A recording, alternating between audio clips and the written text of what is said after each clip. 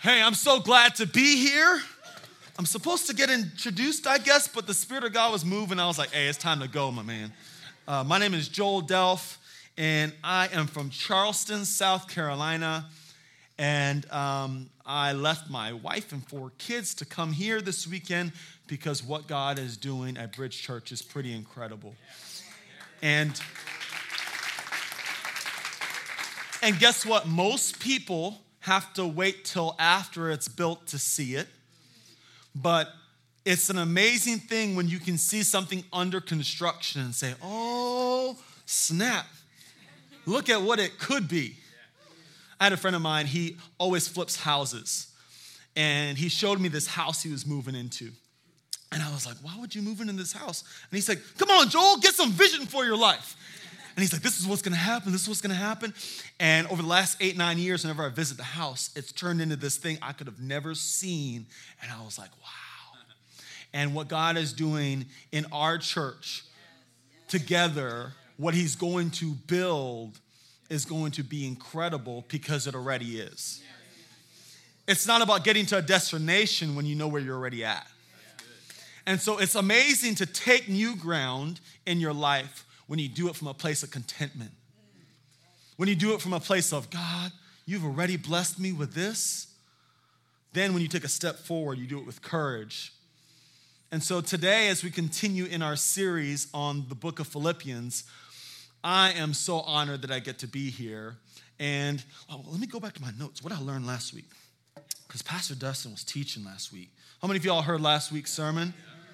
Okay, if you missed it, it's okay. It's online. You can go back. But let me give you the 10-second takeaways from my life.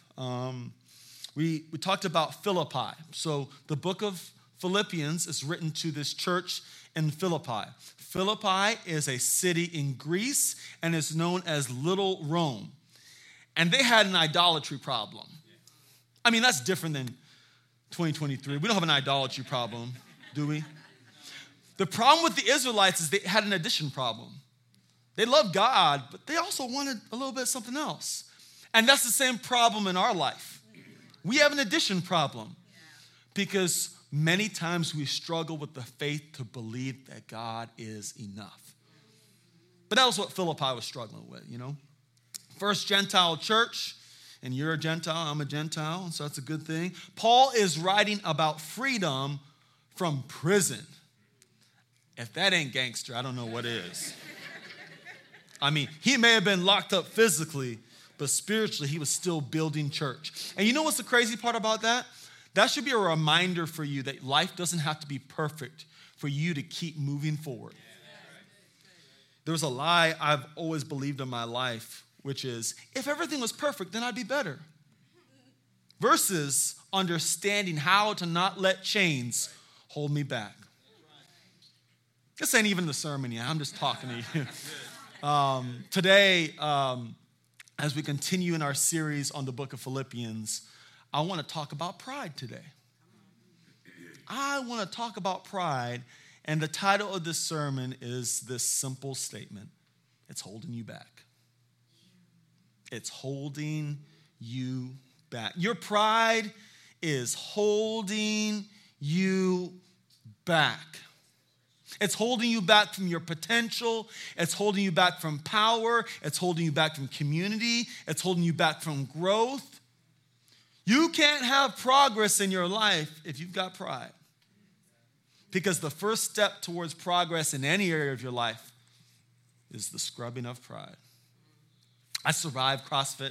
I won't say I'm a CrossFitter. I survive, and my goal is to beat anyone who's over 70. I don't mess with soccer moms because they got that whole I birthed kids energy. I'm like, I'll leave them alone, you know. So I'm trying to beat the 70-year-olds, and about 50% of the time I crush them, okay? But one of the things I've learned is I can't grow if I don't understand where I'm actually at and don't let comparison get me hurt because I'm like, well, they're doing it. Well, me too. And then before you know it, I'm trying to out-squat Susie, who I didn't know was a nationally ranked weightlifter. And so just because she's 120 pounds doesn't mean I can compete with her. But your pride will crush you. It's holding you back. Friday, I went to the funeral of Eric Driley, 39 years old, attorney, my childhood best friend. I moved from sunny San Diego to Hilton Head Island, South Carolina, went to a private Christian school where I was one of 2 black kids, and it was awkward. It was in the 90s, it was in the South, and people didn't know what to do with me because I didn't look like what they thought I should look like. I mean, when they watch BET and then they meet me, it's not the same thing. They're like, whoa, whoa, whoa, whoa, whoa. Where your grill's at? You ain't dunking on me. Are you really black? I don't know. And it was this weird thing. But Eric Driley was my first friend. We carpooled together every day. And last Tuesday, his wife found him dead. And when I went to his funeral, you know what I thought about? Dang, why wasn't Eric in my wedding? I got married in 2010. Why wasn't I in Eric's wedding? He got married in 2014. And somewhere along the way, we allowed a disagreement, which many times gets wrapped up in our pride. I'm stubborn. No, you prideful. It extinguished a relationship that helped shape me for the good. And as I'm standing there talking to his wife, who I've only seen on Facebook, I walked away saying, dang, pride got another one. It's holding you back. You excited for the word today? I'm excited for what's going to happen. I don't know what's going to happen, but we're going to see together. I think I got a picture of my family. That's my family. They're amazing. My wife, her name is Kelly. We got married April of 2010. We got 4 kids. The one I'm holding, that's Joel. The one who's living her best life jumping in the air, that's Audrey. The one who's trying to make sure she has the perfect shot down there on the right, that's Lexi. And the one with his eyes closed that looks like he's a tornado with his hand out, that's our problem, Joshua. Joshua Daniel. If you'd like Joshua, just text me and UPS will bring him to your doorstep tomorrow. Chances are you'd send him right back. Let's look at Philippians chapter 2. Philippians chapter 2. Tell your neighbor it's holding you back. Philippians chapter 2. Therefore, if you have any encouragement from being united with Christ, if any comfort from his love, if any common sharing in the Spirit, if any tenderness and compassion, then make my joy complete by being like-minded, having the same love, being in one spirit and of one mind. Do nothing out of selfish ambition or vain conceit. Rather, in humility, value others above yourselves, not looking to your own interests, but each of you to the interests of others. Turn to your neighbor, tell him it's holding you back. One time, Jesus tried to hire a 13th disciple. He was young, he was rich, and he came up to Jesus and he's like, hey, what must I do to be saved? And Jesus said, hey, follow the commandments. He's like, oh, I've been doing all that since I was little. And Jesus is like, oh man, this guy's qualified. I need another disciple. He could probably work with Judas. And he goes, well, okay, well, sell your possessions, give it to the poor, and then come follow me. Jesus told all his disciples to come follow me. So the only thing we can really tell by this scripture is that Jesus is trying to hire another disciple. And the guy, when he heard of the opportunity that wrapped up in him giving something up, his obstacle, which was his pride, held him back from being the 13th disciple. It said he walked away downcast because he had great wealth. He could not see the invitation to something greater because it cost him something. Pride will steal opportunities because you're so wrapped up in your personal inconvenience. In your relationships with one another, have the same mindset as Christ Jesus, who, being in very nature God, did not consider equality with God something to be used to his own advantage. Rather, he made himself nothing by taking the very nature of a servant, being made in human likeness. And being found in appearance as a man, he humbled himself by becoming obedient to death, even death on a cross. Therefore, God exalted him to the highest place and gave him the name that is above every name, that at the name of Jesus, every knee should bow in heaven and on earth and under the earth, and every tongue acknowledge that Jesus Christ is Lord, to the glory of God the Father. It's holding you back. It's holding you back. Your pride is a virus. Your pride is a virus. You know, you remember when we had normal colds? Not coronavirus. I don't want to talk about that. Still too soon. But you remember when you had a normal virus and you had flu season coming along, you could catch it from a friend, and you're like, oh man, should I get my shot? Should I get the shot to help flu season? And you knew there was a rhythm with how flu season came about. Well, your pride has got a rhythm too with how it comes about. And you only inoculate your pride through the virtue of humility. But before we get to that, let's talk about what your pride has cost you. Let me do Joel Delph's confessional of things that pride has cost me. About a year and a half ago, I was trying to flex on this person I met, and it made for an awkward interaction because I was trying to lead with ego, and it made for a horrible connection. But you've never done that. 2010, after I got married, we got married on a Saturday in Searcy, Arkansas. Then we flew out to San Diego, California for a honeymoon. We went to this church called the Rock Church. I was super excited to be there. Pastor Miles McPherson is a guy who I've been really inspired by, so I was pumped to be at this church. I'm married all of one day. We go in, and it's Easter Sunday 2010.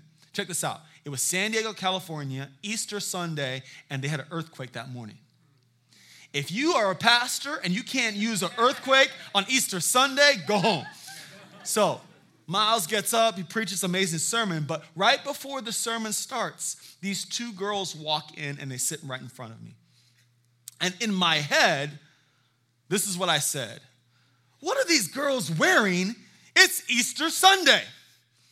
I mean, I had my uniform right. I had my polo. I had my slacks on. I was looking good. My wife had a nice dress on. But these girls looked like they were going to the beach, but they stopped by church. And in my head, I start judging them. I'm like, why would you wear a skirt that short? Why? What? And I'm going hard in the paint. I didn't say anything to anybody.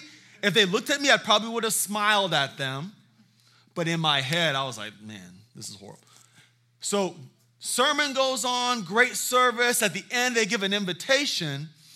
And Miles McPherson says, hey, if any of you want to give your life to Christ, I'd love to lead you in a prayer. He leads them in the prayer. If you just gave your life to Christ, stand on the count of 3. 1, 2, 3. And both of these girls stand up at the same time. And then they both look at each other at the same time, realizing that their friend just gave their life to Christ. And it was the first time I actually saw their face. And they both had been crying the whole service. Like, I can remember they were wearing like these white spaghetti strap shirts, and their shirts were wet, and they had mascara coming down their shirt, and it was like they had been crying the whole time. And as they were walking forward to get prayed over, I felt like the Spirit of God speak to me. At the time, I was a banker. I never thought I'd be in ministry, like a whole other life ago. But I remember God saying, I can never use you to reach people like that because you're too busy judging them. I could have said, hey, I'm glad you're at church today. I could have said, oh, they don't look like they were planning on coming to church. I'm glad that they're here. Like, at that point in my life, I probably had missed Sunday maybe a total of 10 times in my life, okay? My parents, like, in church every Sunday. In church every Sunday. And so I should have known to celebrate when people who don't look like me come into the church. But my pride was holding me back from connecting with them. Your pride's a virus.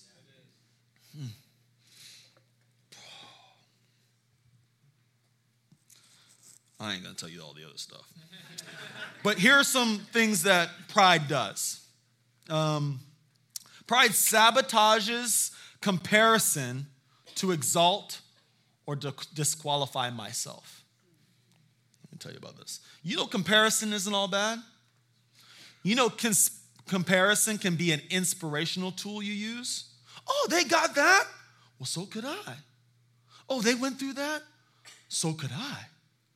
Comparison can be a very good tool, but in the hands of pride, oh man, I'm so good, I'm not like them.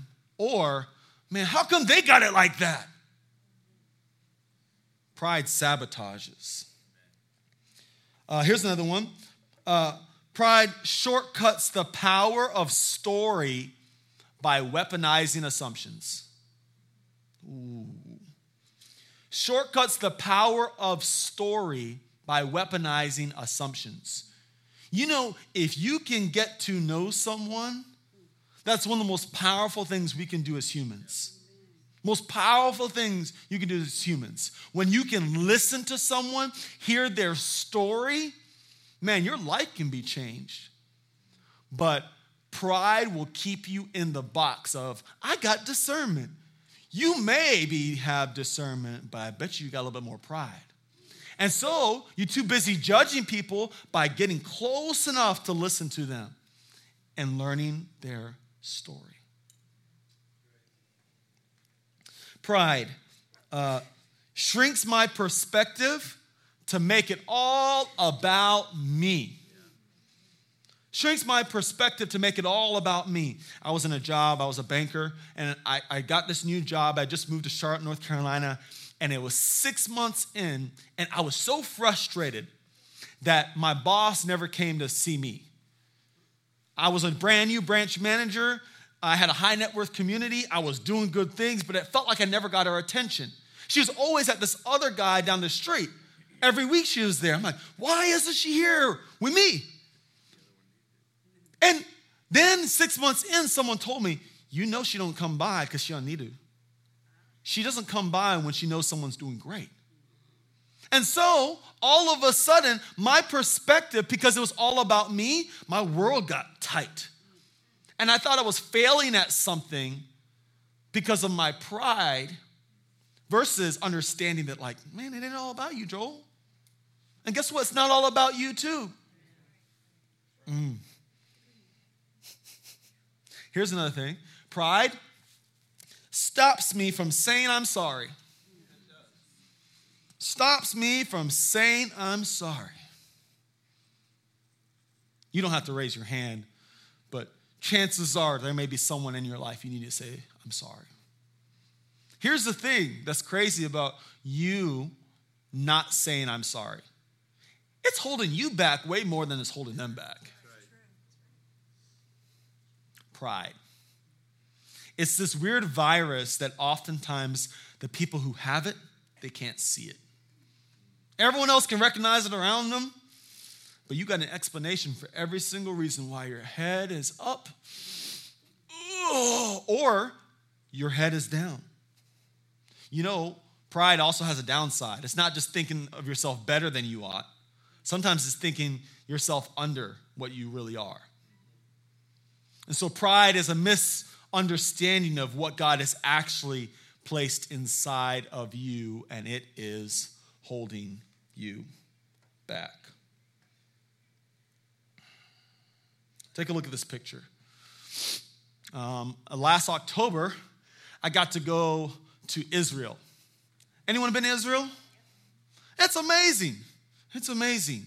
And you should go. Went for 10 days. 90% of the time, I felt like I was safe.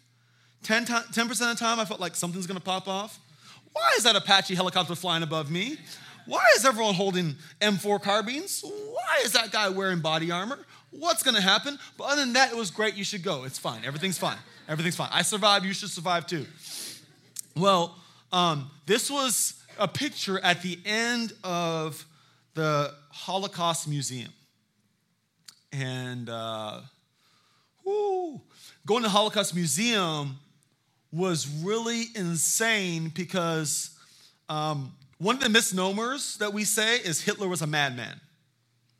Hitler was evil, but there wasn't nothing crazy about that man. He was methodical, he was consistent, and he planned out the eradication of a people because of hate. How did he get people to do it? Pride. How did he get people to do it? Pride. So it was a little national pride here, a little national pride there. He had a radio station, and it mostly played music, and then it would make fun of Jewish people. A little bit more, a little bit more. Did a little survey of all Jewish people. They showed this survey list of all Jews in Europe, down to a hamlet of 100 people in Albania. They surveyed Jews all around Europe for years before they started killing people. But how did he get people to do it? German pride, German pride, German pride. And before you know it, people are killing other people, and they think they're doing it in the name of God. It's holding you back. Let's talk about how to fight pride. We fight pride with humility. Humility. And in Philippians chapter 2, it actually shares a few things that can really help us in our fight with our pride. How many of you, by a show of hands, would say, at some point in my life, I've struggled with pride? I want someone to be brave enough to share, hey, what's an area what's pride cost you? Friendships, relationships. Somebody. I got broken up with pride. 2008, I was dating this girl for 3 months, and at the end of it, she goes, this is the best way I've ever been dumped in my life. It was gangster. She goes, hey, you're a good dude, but if I'm with you, I'm going to settle for less. There are good dudes like you in every single church in America, but I'm not going to settle. We're done. And y'all, woo! It was so gangster. I wasn't even mad at the level of eloquence with it. I was like, okay, I got it. Hey, it's 2023 and homegirl's still single, okay? I made a whole big old family by then. And I'm not saying I'm bitter with it. I'm fine. Everything's fine. Do you have a couch? Can I just lay out here and just But it was crazy because pride eradicated something that could have been a good thing. God had different plans, but when it costs you relationships, what else? What does pride cost you? Opportunity. That's a great one. Pride has cost you opportunity. Closeness of God. Pardon? Time lost. Peace. We got to wage war on this virus, y'all. Okay. This virus don't come from Wuhan. It comes from your own heart. Anyone? Too soon? Okay. All right. Hey, let's talk about how we fight pride in our life. Here's the first thing. Humility fights for unity. Humility. What is humility? Let's define it this way. Having a right understanding of who you are in Christ. Simple as that. Humility is a right understanding of who you are in Christ. It's understanding that you got some gifts and understanding that you don't have some gifts. So when I'm watching the Thacker brothers, side note, Thacker bros are kind of discouraging to be around because they both love Jesus. They're both good looking. They're both tall. They both can teach. They both can sing. I'm like, Jesus, give somebody else some talents. Their mom looks like their sister. I'm like, that's unhealthy. This isn't good. Spread it around. Is there a normal Thacker we don't talk about? No. Yeah, I see. Yeah. Please come to the front for prayer. We have found the weak end of the stick, okay? But Here's the crazy part. Pride will get you. When you start seeing someone else do something in their gifting and pride rises up, you're like, oh, they're a competitor. Humility, though, fights for unity. Let's look at the word of God. Philippians chapter 2, verse 1. Therefore, if you have any encouragement from being united with Christ, if any comfort from his love, if any common sharing in the Spirit, if any tenderness and compassion, then make my joy, once again, he's teaching this group of people who are new in their walk with God. They understand generosity to the point where they're sustaining their preacher who kind of planted their church and bounced, like in prison. They're there. He's trying to give them the good stuff. Has someone ever given you something great and you're like, how do I thank them? This letter to the Philippians is a thank you letter. And he's trying to give them the hookup with how to really walk with God, right? Then make my joy complete by being like-minded, having the same love, being in one spirit and of one mind. He's telling them like, hey, fight for unity. He said another way in another passage of scripture, make every effort to keep the unity of the Spirit through the bonds of peace. Amen. Like all around the New Testament, you'll see the writer, you'll see Proverbs, you see in Proverbs, you see it all throughout Paul's letters. He's trying to tell people, like, walk in unity. Yeah. And too many times, we live our Christian life as if there are like 200 individual walks with Christ in this room. And the reality is our walk with Christ is intensely personal, and then it's also intensely communal. Because he saves us, not as a faceless mob, but individually, but then he calls us to live in community. Live in community. Why? Because he knows that there's something powerful when you walk hand in hand with someone else. And so, humility fights for unity. So, whenever you see yourself trying to disconnect from someone else, you got to ask yourself, how do I fight for unity? Does that mean you don't create boundaries? No. Does that mean that you don't cancel toxic people in your world? No. But you have to fight for unity. Why?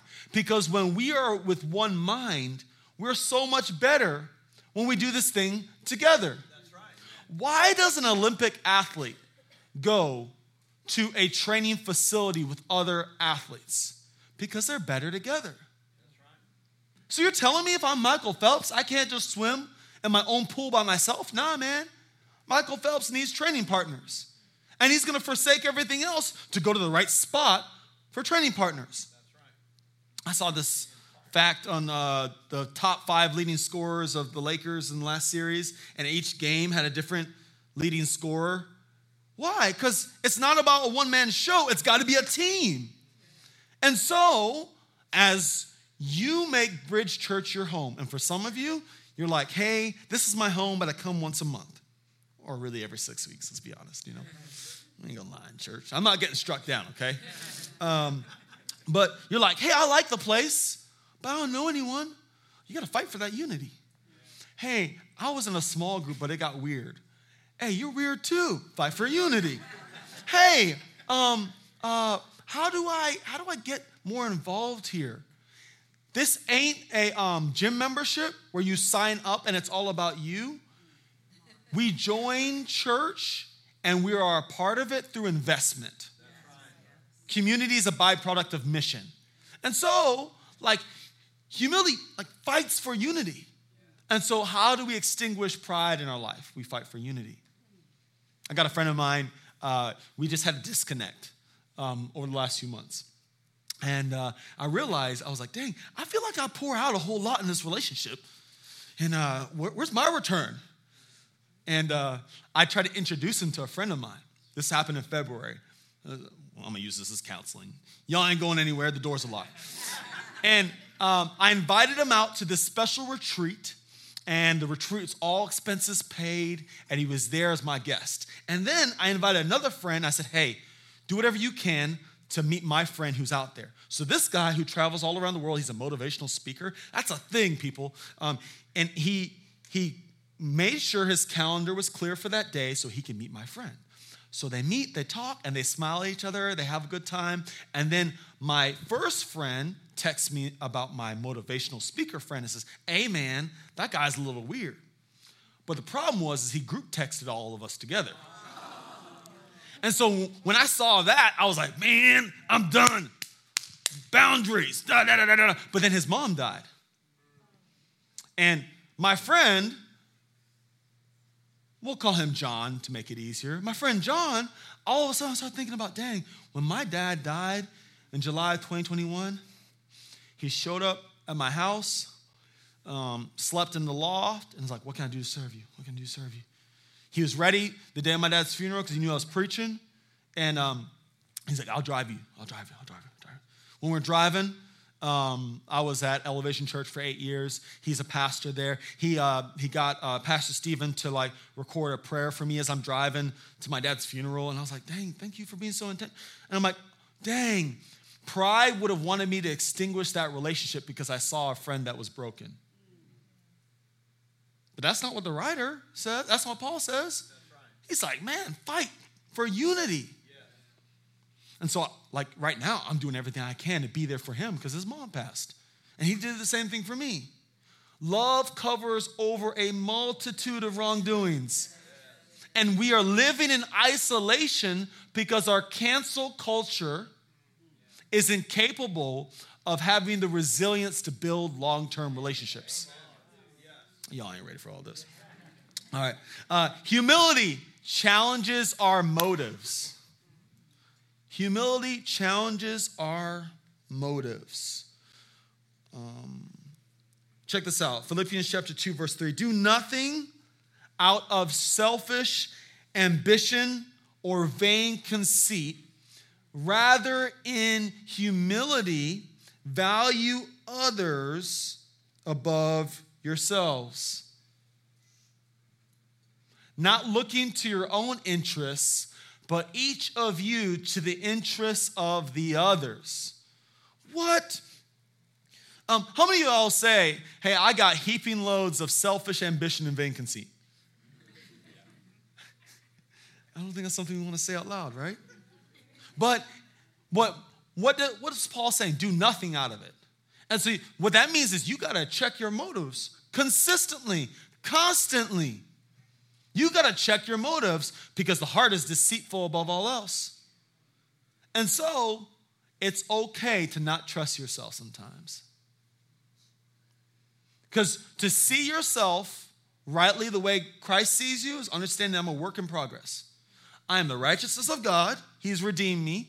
And then understanding my new body as a Christian is a lifelong pursuit. And that's called sanctification. So what that means is each day I'm trying to walk the ways of Christ. And each decade I do it, some things become more habit, and some things are still going to be big struggles. And so we have to check our motives. So how do you do that? I learned this from Elon Musk. He said something really cool. He said, our goal at Tesla is to be less wrong every day. And so, that's a great assumption to understand that, we're going to make mistakes. My goal is to be just a little bit less wrong. So, you got to say, hey, my goal is to have a little bit less selfish ambition and vain conceit.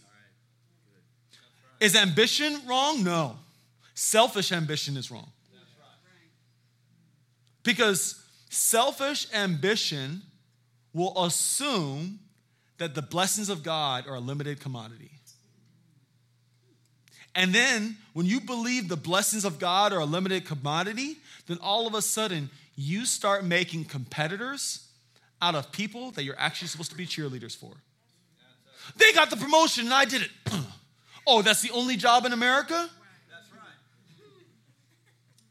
Man, my boss always takes them to lunch, not me.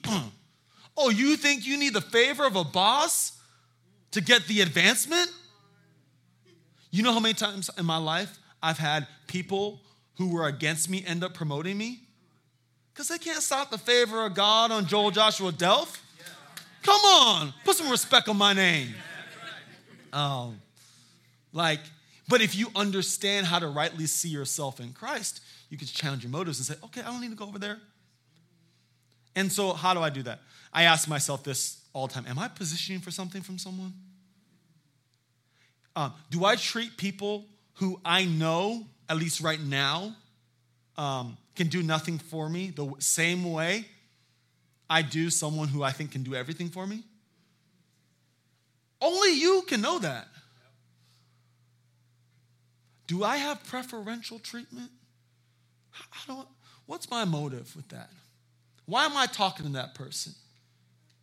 Am I talking to them because I care about them or I want something from them? Do nothing out of selfish ambition or vain conceit, but rather in humility, value others above yourself. That's right. How many times are you valuing someone above you? When's the last time you didn't put yourself first? Where on your schedule do you inconvenience yourself to serve others? Where? I'm busy. Yeah, but you make time for what's a priority in your life. You don't miss that series. You don't miss that show. You don't miss the game.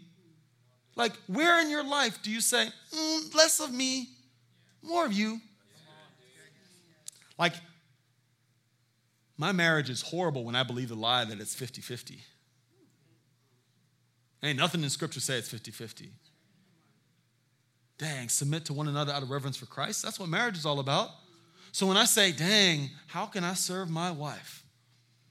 Look at her. We made 4 amazing children together, and I want to grow old with her. That's right. That's my goal. Yeah. I want to grow old with her. Yes. I want to continue the legacy that my parents built. My mom and my dad, my mom had 7 miscarriages before she had me. They were married for 13 years. So I've been married for 13 years, and it took them 13 years to have 1 child. And when they were pregnant with me, my mom had a heart condition. She had her first open heart surgery, and they said that she wouldn't survive childbirth. And they believed God for something greater. And so I'm literally here because they pushed past fear. I was 31 years old when I found out that I had a brother I never knew about. And I didn't know about the fact of 8 years before I was born, my dad made a mistake and had an affair, repented of it, and they got back together and they fought for their marriage and it didn't make sense. And I'm here because they fought for something. That may not be your story. That may not be what you need to do. But dang. Humility challenges our motives. Do nothing out of selfish ambition or vain conceit, but rather in humility value others above yourselves, not looking to your own interests, but each of you to the interests of others. You know what's crazy about when you look out to the interests of others? Before you know it, people will be fighting to look out for your interests. Dang. I love meeting with people. I meet people all the time. Breakfast, lunch, dinner, coffee, whatever. And I love it. When my mom passed away, a guy who was a new friend, who a friend of mine said, you need to meet with this dude. And because I meet with anyone, I'm like, yeah, I'd love to meet with him. I got the time. I did my honor. I had been a friend with him for all of 6 months when my mom passed away. And I didn't know how I was going to bury my mom. I had $600 to my name. I took the $600 out. I put it on the couch. I prayed over it. And this guy who's a new friend, who's an unexpected guy, said, hey, just heard your mom passed away. My wife and I, we have an account where every month we give $10,000 to people who are in need. And we would consider it the honor to help pay for your mom's funeral. My mom's buried today because I went to coffee with someone. And I didn't know he could do anything for me. Now, when he rolled up and there was a Bentley outside, I was like, oh, that's different. I'm typically a Honda Civic type of coffee date, you know? But that's crazy. That's crazy. But guess what? He is an expert in people who are trying to get close to him. All day long, people trying to get to the guy with the Bentley. But he'd been watching me for a year. I didn't know this. He seems to be caring for people. I think he'd be a good friend. I didn't text him. I didn't ask him for nothing. But he came running after my interests because I cared for the interests of others. Humility walks in purpose. Humility walks in purpose. In your relationship with others, have the same mindset as Christ Jesus, who, being in very nature God, did not consider equality with God something to be used to his own advantage. He's the Son of God, but he understood his purpose. He's the Son of God, could have called down 10,000 angels. You know the song, but he did it. Jesus Christ himself understood his purpose. Rather, he made himself nothing by taking the very nature of a servant, being made in human likeness, and being found in appearance as a man. He humbled himself by becoming obedient to death, even death on a cross. Humility walks in purpose. There is something powerful about when you take joy in doing what you do because that's what you're called to do, and letting God promote you. Because pride will come in and think you're running out of time. Think you're running out of time. But humility allows you to walk in purpose. So what does that mean? Hey, man, I really want to be a great dad. And I don't want to be a great dad just for Instagram pics or so other people can see my kids run up to me in church on a Sunday. But I want to be a good dad because I know that being a good father will outlive me. Like when you live for yourself, the day you die is the day you die. When you live for others, when you walk in your purpose, it will outlast you. It will outlast you. Humility allows you to say, dang, look at me. I am a dad. That is a good thing. How do I walk in that? And oftentimes that means putting myself as a servant. Hey, how do I get down on my 3-year-old's level and have a pointless conversation for more than 35 seconds? How do I put up my phone and say, there ain't no purpose in scrolling? There's no purpose in it. How do I keep myself engaged and present in what matters the most? Because if I lose it, I'll just look back and say, that's what mattered the most. It does not matter if your coffin is gold. You won't care.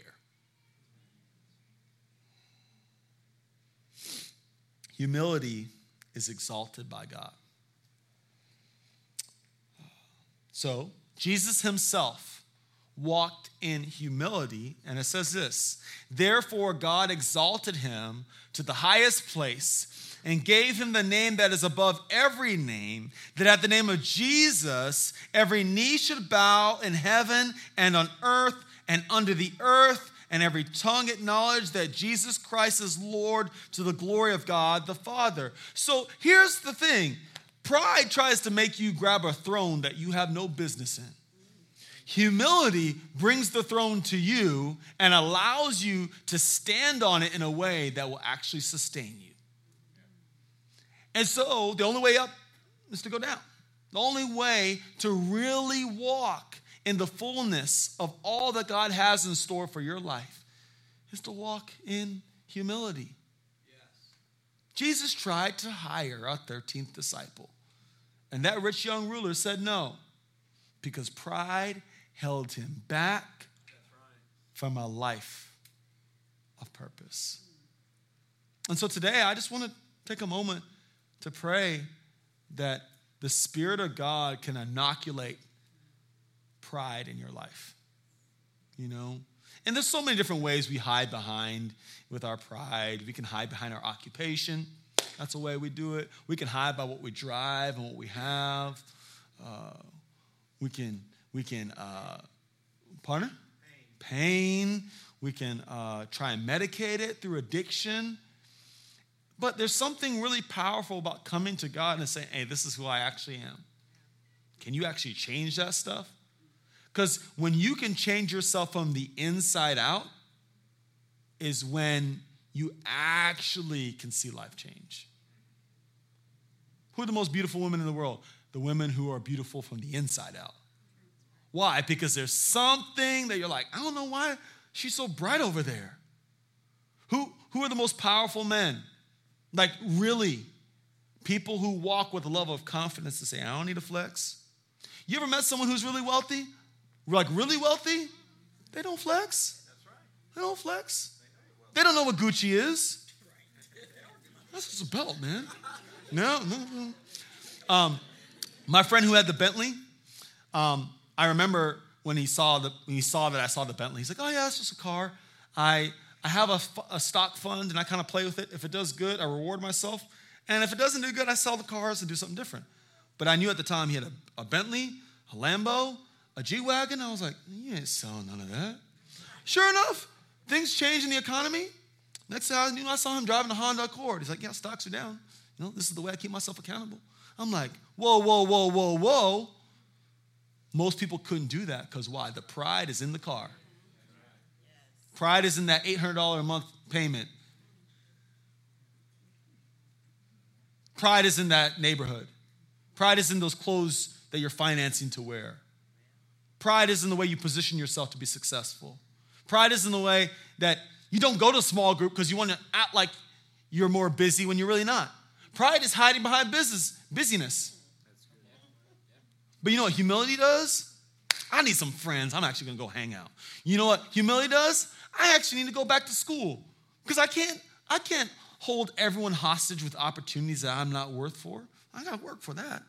Pride will let you take the long road, or humility will let you take the long road and actually gain something from it. And so today, can I take a moment to pray for you? That we can wage war on pride. Father, I thank you so much for the gift of your word. We thank you so much for the gift of Philippians chapter 2, which unlocks the key to this virus that has, since time began, since man has been on this earth, we've been fighting with a pride issue. Father, we confess that you are God and we are not. We confess that you are all powerful and we are not. We confess that we need you. And we confess that because of what you've done on Calvary's cross, we could be free.